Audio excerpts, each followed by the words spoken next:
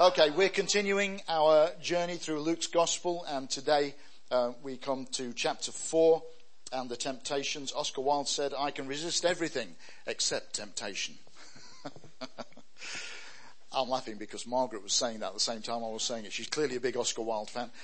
I can resist everything except temptation. Luke chapter 4, verse 1 reads like this. "And Jesus, full of the Holy Spirit, returned from the Jordan and was led by the Spirit into the wilderness for 40 days, being tempted by the devil. And he ate nothing during those days, and when they were ended, he was hungry. The devil said to him, 'If you are the Son of God, command this stone to become bread.' And Jesus answered him, 'It is written, man shall not live by bread alone.' And the devil took him up and showed him all the kingdoms of the world in a moment of time. And he said to him, 'To you I will give all this authority and their glory, for it has been delivered to me, and I give it to whom I will. If then you will worship me, it will all be yours.' And Jesus answered him, 'It is written that you shall worship the Lord your God, and him only shall you serve.' And then he took him to Jerusalem and set him on the pinnacle of the temple and said to him, 'If you are the Son of God, throw yourself down from here, for it is written, he will command his angels concerning you to guard you. And on their hands they will bear you up, lest you strike your foot against a stone.' And Jesus answered him, 'It is said, you shall not put the Lord your God to the test.' And when the devil had ended every temptation, he departed from him until an opportune time. And Jesus returned in the power of the Spirit to Galilee. And the report about him went out through all the surrounding country, and he taught in their synagogues, being glorified by all." Good stuff. Yeah? So we're rolling into this off the back of chapter 3. You all know that chapter 3 comes before chapter 4. It's the best place for it, where Jesus is baptized by John in the Jordan and the Holy Spirit comes on him. It says in your Bible it'll say in bodily form like a dove. In the Greek it's a white pigeon, but you know we're not too worried about things like that, are we? Come on, that was funny. You're going to be hard work today. I can feel it.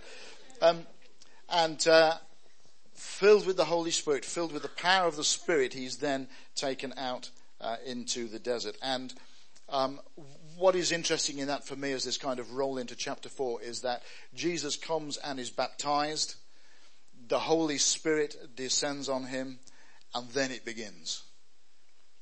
That having, he's had his childhood growing up and learning and developing and getting ready for this ministry. But it's kind of that the baptism and the Holy Spirit alighting on him is like it's the green light. This is the go. This is when we actually enter into ministry, or at least for Jesus, it's when he actually enters into ministry. And the first thing that he's faced with is a battle. That sound familiar to anybody? You know, you get full of vision and expectation, and the Holy Spirit comes and ignites something in you, and the first thing that you face is a battle. And that's the way it goes. And we shouldn't be afraid of the battles. And actually, if you read what the scriptures say here, Jesus is actually led into the battle by the Holy Spirit.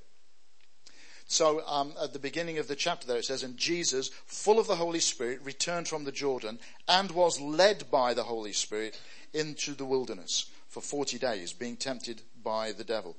So Jesus, full of the Holy Spirit, is led by the Holy Spirit into the wilderness, into some difficult times. Now, that for us sometimes does not compute, does it? That I don't know if you're anything like me, but when I came to faith, the people who shared the gospel with me shared a lot of good truth with me, but they also shared some things with me that weren't actually true. Because I entered into faith, I became a Christian, I gave my life to Jesus, I entered into faith thinking that I'd got a ticket to a cruise ship. Thinking that now, I've got my ticket to heaven and life is just going to be a breeze, it's going to be a blast, I've got my ticket for this cruise ship. And imagine my surprise when I get down to the docks and I see a battleship. Because that's actually what we are called into. That's what the Holy Spirit takes us into. Now, listen, it's tough, but I wouldn't swap it for anything. So don't ever hear me say that. Don't ever imagine that that's where I'm coming from. I hadn't got a proper picture when I launched into this, but I would still, if I'd had a proper picture, have launched into this. Because following Jesus is the only thing worth doing with your life. Yeah? And it might get tough. It might get difficult. There might be temptations. There might be battles that we have to fight, mountains that we have to climb. But actually there's nothing else worth doing with your life. Hello? You can chase after money and things if you want, but I read something online yesterday, and I couldn't get it. It was on my phone, and I couldn't get at it to kind of copy it and paste it anywhere where I could keep it. So I'll need to try and track it down again. But it was the last words of Steve Jobs. Steve Jobs, if you don't know who he is, he was the guy who started Apple, the computer company, a billionaire businessman who had literally, in his own way, changed the world, because the things that Apple have done and the way they've done them have had such an impact on everything in life. You know, they've changed the way we listen to music. They've changed the way we deal with computers. You know, all of that sort of stuff. He was quite an incredible guy. And on his deathbed, you know, what is he saying? He's saying, actually, the money and the fame are just not worth it. He said, actually, knowing what I know now, if I'd have had any sense, when I had earned enough money to live the rest of my life on, I should have just stopped working, stopped all of that, and spent my life investing in humanity and doing something good. Because the other stuff is just not worth chasing after. Those were his words. And we find the same thing in Ireland. I mean, none of us, well, if you are destined to be a billionaire, I'd really like to get to know you better.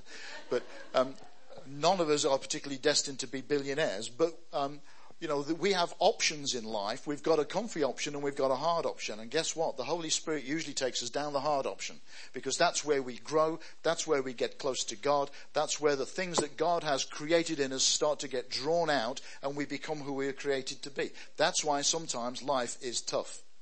It's part of God's plan to get the real you out into the open. And we need the Holy Spirit to help us with that. Jesus doesn't launch into this on his own. Now remember that Jesus is working within the framework of humanity. That whilst he was still fully God, he was fully human. So he didn't have anything to help him that you and I don't have to help us. He was dealing with the same pressures and the same problems. He felt the heat. He felt the cold. You know, he got hungry. Some people, I think that when Jesus went out into the wilderness and fasted for 40 days, he kind of floated out on 2 inches above the ground in his pretty white dress. And, it was just a breeze for him. It was easy because he was God. No. Okay. He had to walk, and he had to walk through the dust and the heat and everything else. And he had to deal with the hunger and the thirsting and all of those things because he was human. And if he needed the Holy Spirit to help him through that, guess what? So do you and I need the Holy Spirit to get us through these things. You know, difficult times will come, and they are used by God. I'm not convinced they're always sent by God, but they are used by God to draw something good out of us, to develop us as human beings. And we need the Holy Spirit to keep us in one piece while we work through these things. Yes? Okay. We shouldn't be afraid of the wilderness, because the wilderness is a place where we can grow. So when we were talking about John the Baptist, we kind of registered the thought that the wilderness is sometimes a place where we can hear God. And in that context, the wilderness for John, that was his home. He was used to living there, and for him that space and that quietness was a good place for him to hear God. Jesus' wilderness experience was very different. It was a battle. And I want you to see there that the Holy Spirit led him into it. In Luke's gospel, it says that the Holy Spirit led him out into the wilderness. In Mark's gospel, Mark's a little bit more direct, a little bit more edgy than Luke. And Mark says that the Holy Spirit drove him into the wilderness.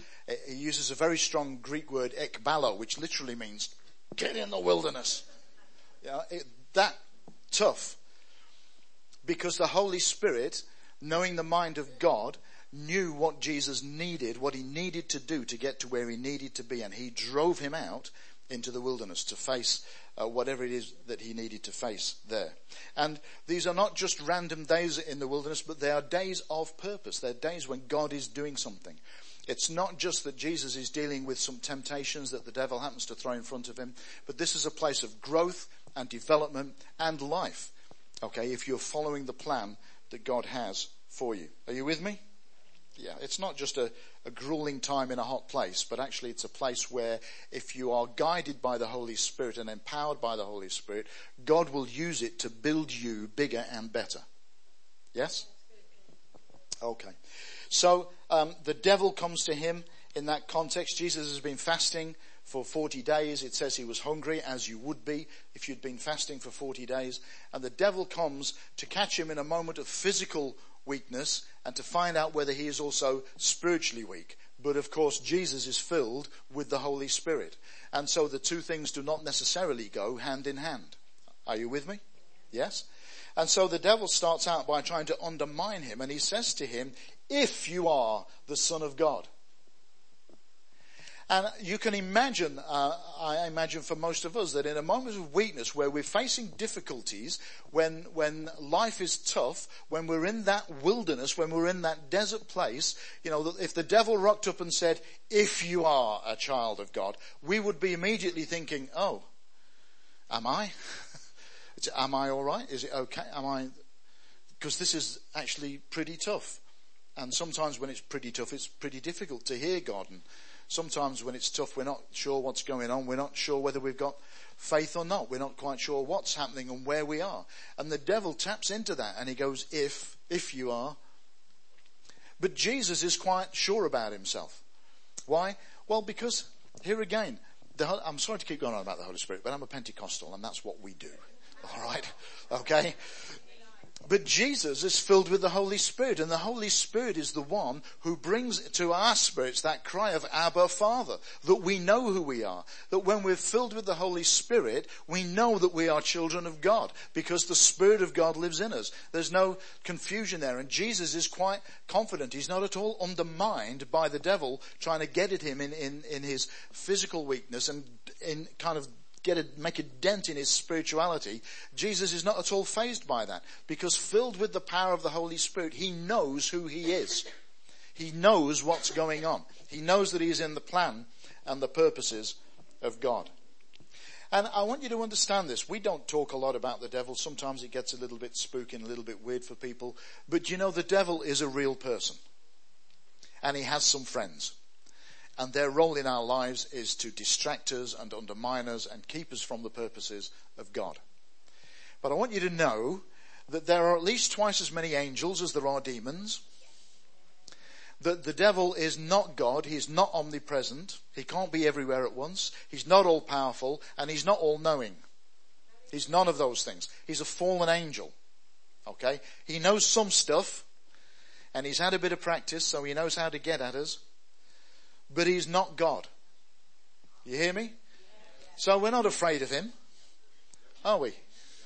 Okay, some of you sound like you might be. We're not afraid of him, are we? The Bible says, greater is he that is in me than he that is in the world. In other words, the Spirit of Jesus, the Holy Spirit in me, is bigger and more powerful than anything the devil could ever muscle up.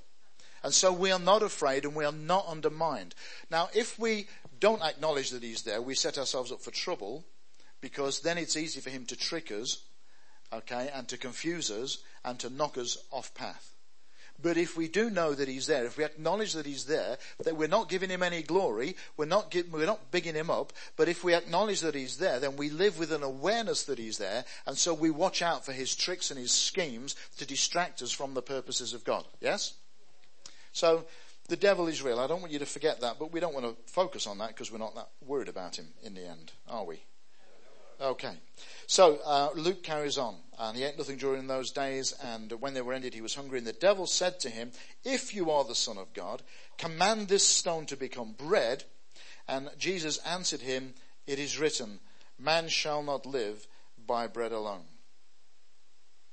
Now, there's a lot of things we could say about all of these temptations, but there are some particular things that I want us to to latch onto today. The devil comes to Jesus when he is fasting and praying and using that time to commune with the Father and understand more about the Father's plans and purposes, because that's kind of the point of fasting, that we actually deny ourselves some things so that we actually are separating ourselves, if you like, from our perceived needs. We're separating ourselves from the distractions of life so that we can hear God more clearly, get closer to him and understand more of his mind and more of his purposes. That's kind of the point of it. Yeah?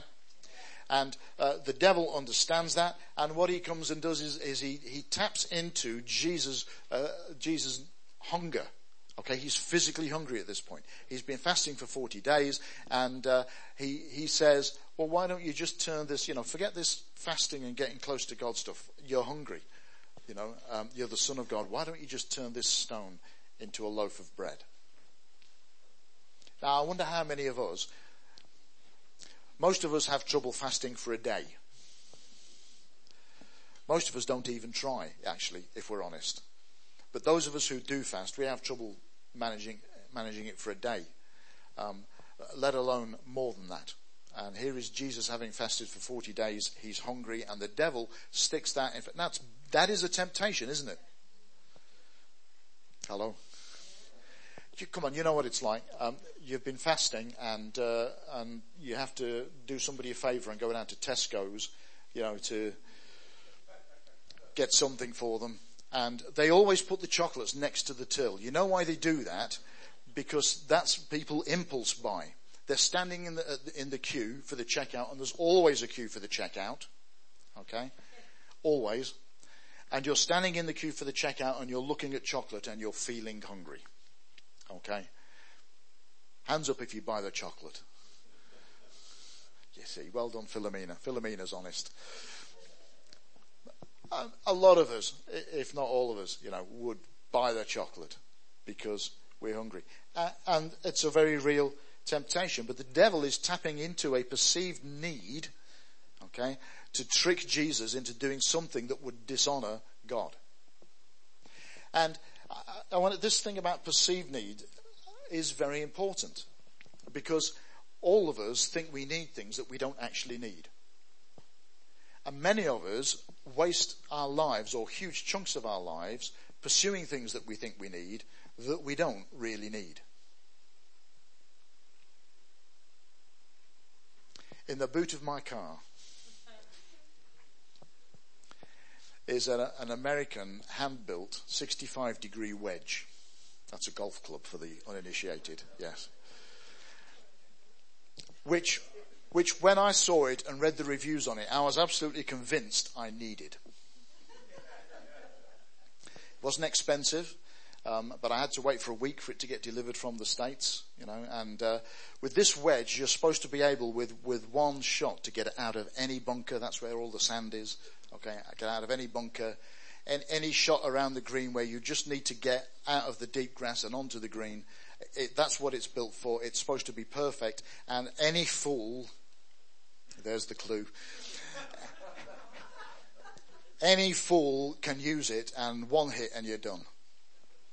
I'm all over the place with it. I can't do, I don't get out of the sand with one stroke. When I do manage to hit it, it doesn't land on the green. It goes flying over the other side. And was so useless and frustrating that it now sits unused in the boot of the car. But when I saw it, I was convinced I needed it. I was convinced this was the solution to all of my golfing problems. And it's not. Now, I wonder how many other things in life are like that for us. I wonder how many pairs of shoes you've got in your wardrobe that you only wore once, but you desperately needed them at the time. You had to have them.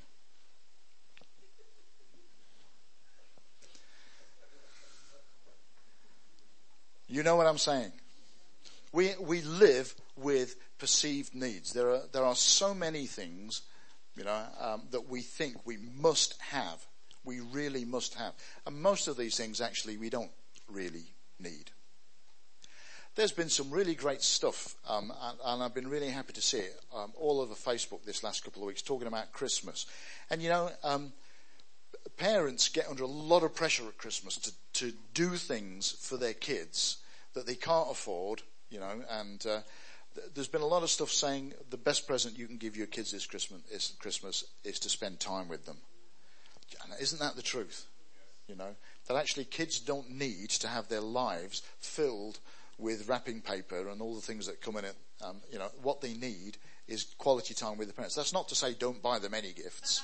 All right. Don't be Scrooge. All right. But,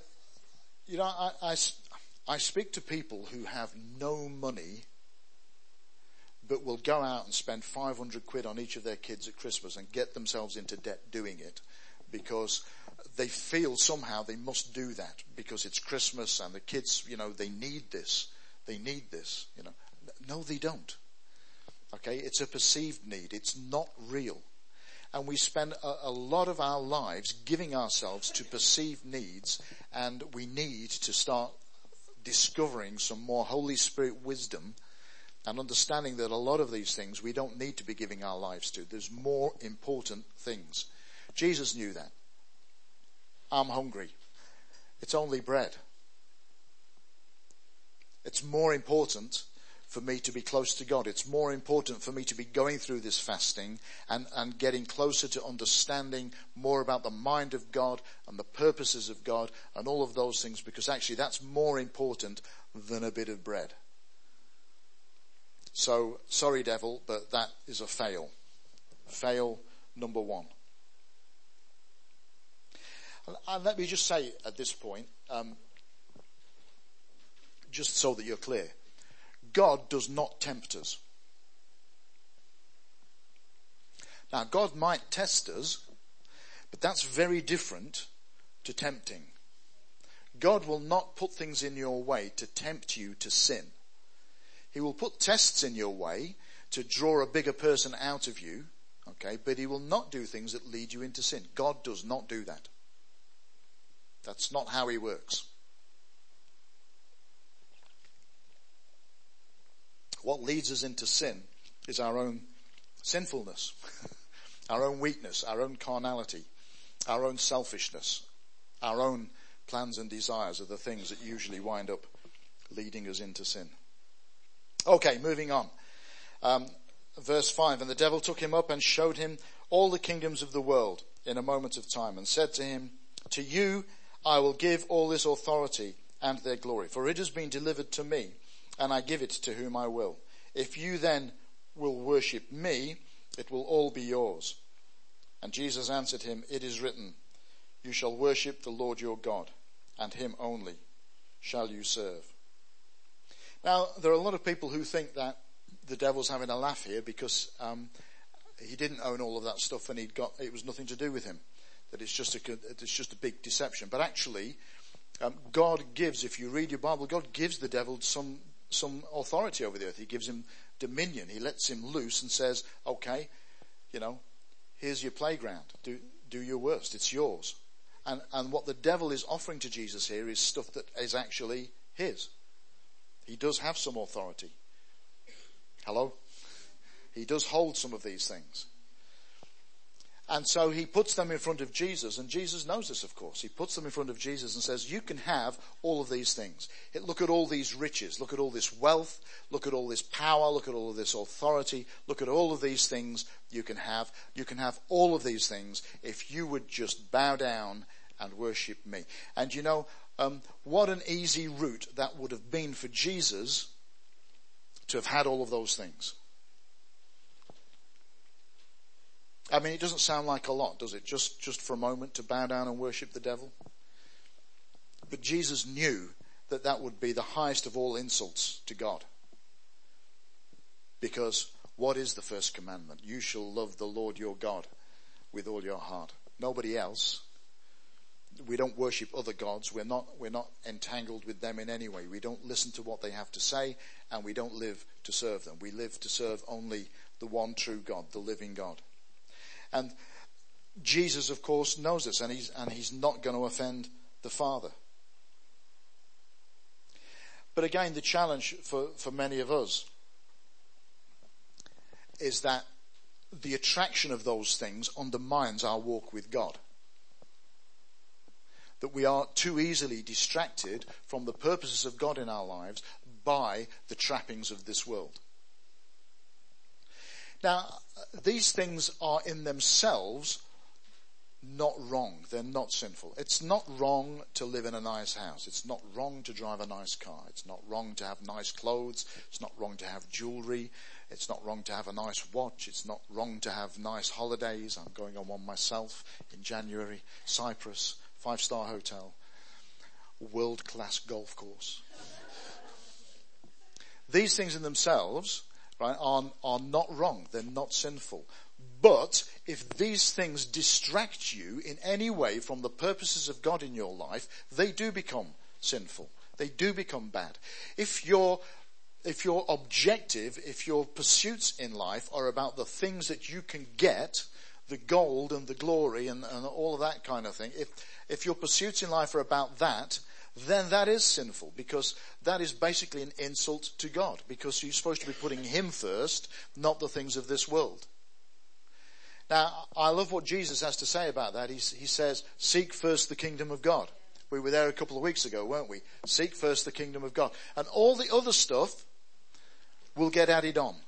All the other stuff, God will sort that out. You don't have to pursue those things. You don't have to pursue money. You don't have to pursue status. You don't have to pursue, any of those things. That actually, if you put God first and if you pursue him first, he will sort the rest out. And you can live happy and content knowing that everything that you have has been given to you by God and is stuff that actually you should have. And that you have honored God with your life and with your lifestyle. And that, I want to tell you, is a really great place to be in. Because when you're in that place, you do have peace. And when your next door neighbour turns up with his brand new car, and it's the car you always wanted. Do you remember? Maybe you don't. John Whitehead bought, because he'd been left some money in the will and everything, and he went out and he bought a brand new Audi A5. And that was my favourite car at the time. Okay. And he didn't tell me he was doing that. And he just turned up at church one morning and he said, come outside. And there's this brand new shiny red Audi A5, And I looked at it and my first thought was, is that for me? And it wasn't, of course. It was his. He bought it. And now you've got one of two options there, haven't you? You can either live in the message here and say, that's fantastic. Well done. God bless you. I hope you enjoy it. That's really lovely. Or you can be, well, where's mine? Why did you get one and I didn't get one? How come you get to drive my dream car? Now, this is the battle here that is going on between Jesus and the devil, and he doesn't fall for it. Why doesn't he fall for it? Because he knows that if he puts God first, he knows that if God is his total pursuit and his object of worship, he knows that if he does the right thing by the Father, everything else will get sorted out. He knows that if he pursues the purposes of God in his life, in the end, he gets all the glory. He gets all the authority, and the devil doesn't even get a look in. Now, it's a tougher route. There are a lot of battles to fight. There are a lot of twists and turns in it, and life sometimes gets a little bit ugly and a bit unsettled. But Jesus knows that if he follows the path that the Father has set for him, he will get all of these things, and he will have deserved all of these things, and he will get them given to him by God and not have to negotiate with the devil. Are you with me? So stop negotiating with the devil.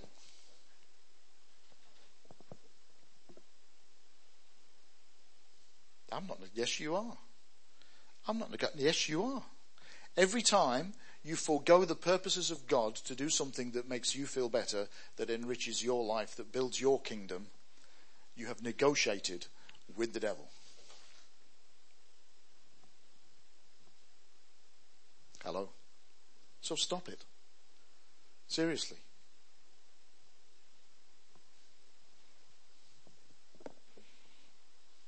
Jesus knew that to follow the purposes of God would take him to the cross. And whilst many Christians are martyred for their faith, it's unlikely that many of us will ever have to face that kind of trial.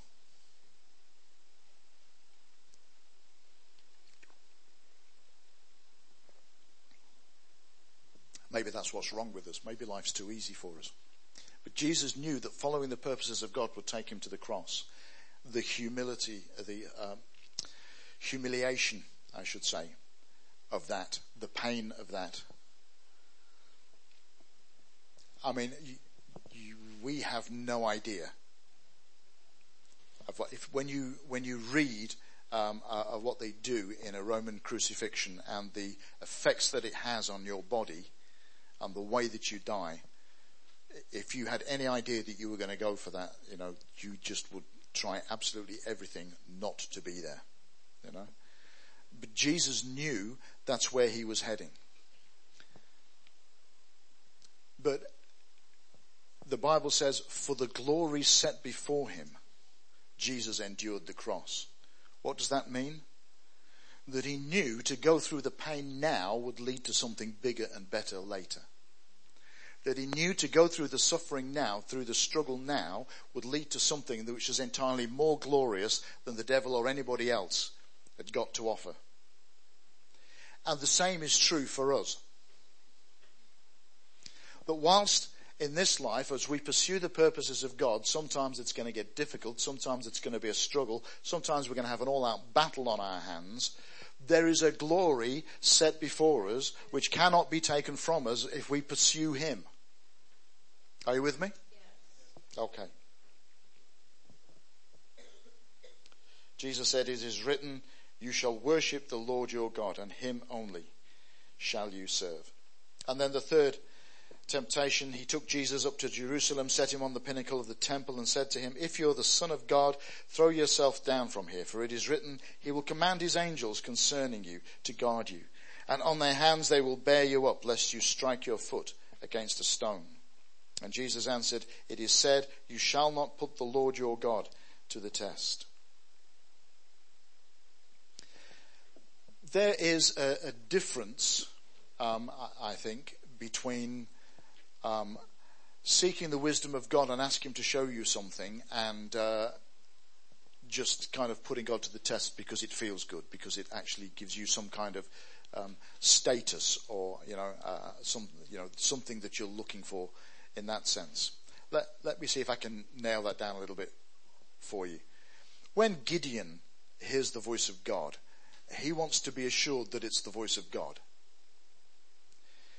Now, I don't entirely get that because he's just had a conversation with Jesus in the wine press, and he's just worshipped him and brought sacrifices to him, and, you would think that would be enough. But Gideon, in his weakness, wanted some additional proof to be sure that this was God speaking to him. And so you get the whole thing with the fleeces. You remember that? He puts the fleece out and he says, if it's you speaking to me in the morning, let the ground be covered with dew, but let the fleece be dry.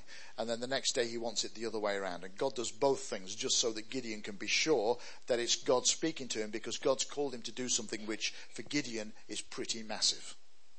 That's okay. All right.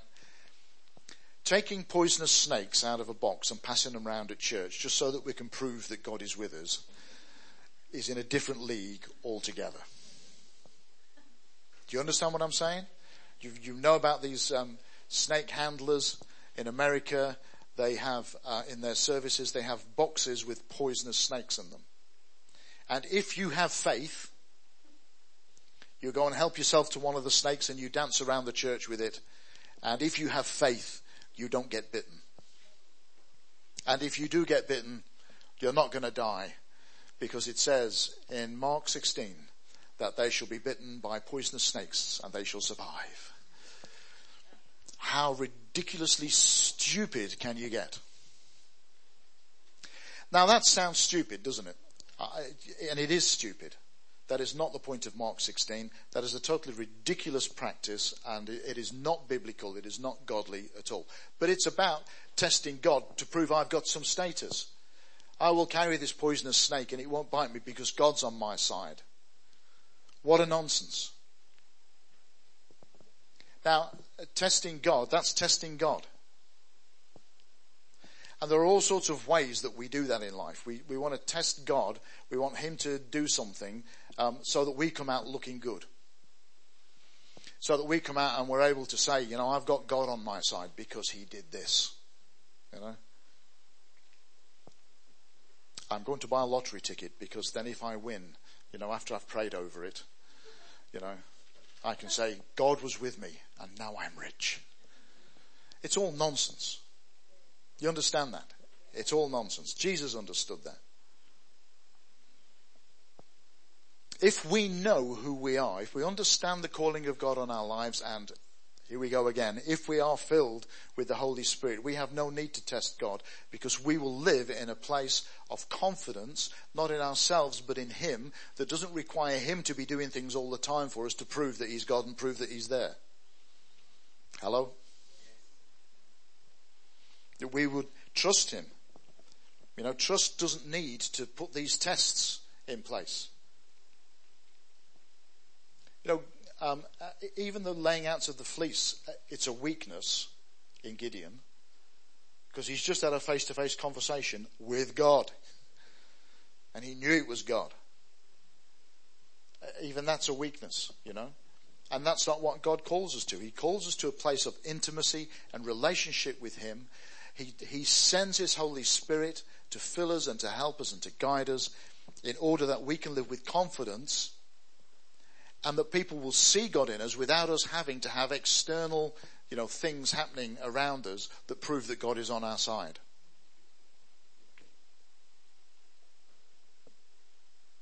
And that's where we are called to be. You don't need to prove who you are. You don't need to prove who God is. Somebody was saying on Thursday, I forget who, but the comment just kind of lodged in my head that, we were talking about healing, and sometimes there's a hesitancy in praying for healing because, what do we do if we're praying for somebody, particularly if they're not saved, we pray for them to get healed and they don't get healed. Does it make God look bad? Okay. Listen, we have all sorts of questions like that in all sorts of different areas of life and ministry, but I want to tell you, you do not need to make God look good.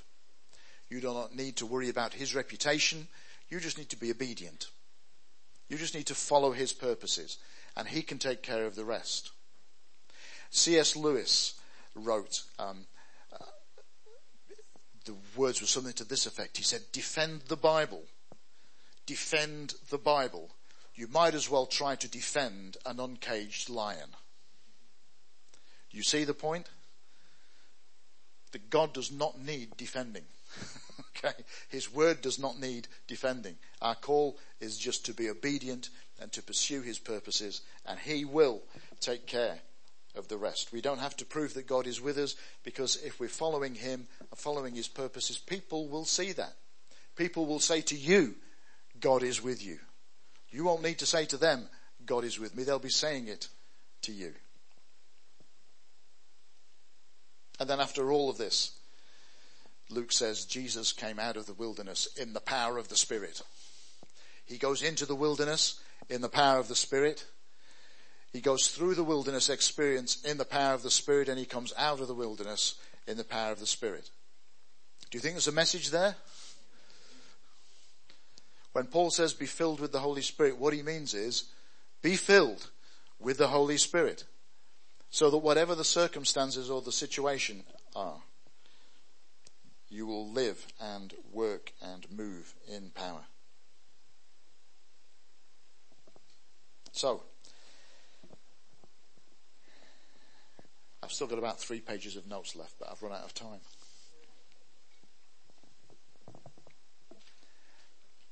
I want you to know out of all of this, I want you to be assured in your own spirit, in your own heart, that God is with you and God is for you. I want you to know that if you ask God for the Holy Spirit, he will give the Holy Spirit to you. When Jesus talks about God being a good father, he says, doesn't he, what father, if his son asks for bread, will give him a stone? As a father, if my kids ever asked me for something to eat, I wouldn't give them a bucket full of soil or a pile of rocks. Why would I do that? I love them. Your Father, your Heavenly Father, loves you. And Jesus said, how much more will your Heavenly Father give you the Holy Spirit if you ask? So ask and be filled with the Holy Spirit. And when the difficult times come, let's not run from them. Well, actually, let me be a little clearer there. If faced with temptation, run from it. Okay? As fast as you can. Run from it. But if you're faced with a test, then face up to it. Are you with me? And understand the difference. Are you with me? Okay, run from temptation because you're weak, like me. Okay? Run from temptation, but don't run from the test. But know that God is with you, and know that through the difficulties of life and through the temptations of life, God has a plan to draw something out of you which is bigger and better and more glorious than you already are. He has a purpose. None of this is random. None of this is done just because God was having a bad day, so he thought he'd stick some trials in your life. It's nothing like that. This is the purpose of God to draw out something spectacular that is in you that needs drawing out. And so we face trials, we face temptations, we face tests. And our focus has to be on him, and our power has to come from the Holy Spirit. Are you with me? Okay, let's stand. I'm going to pray, and then we can go and get some coffee.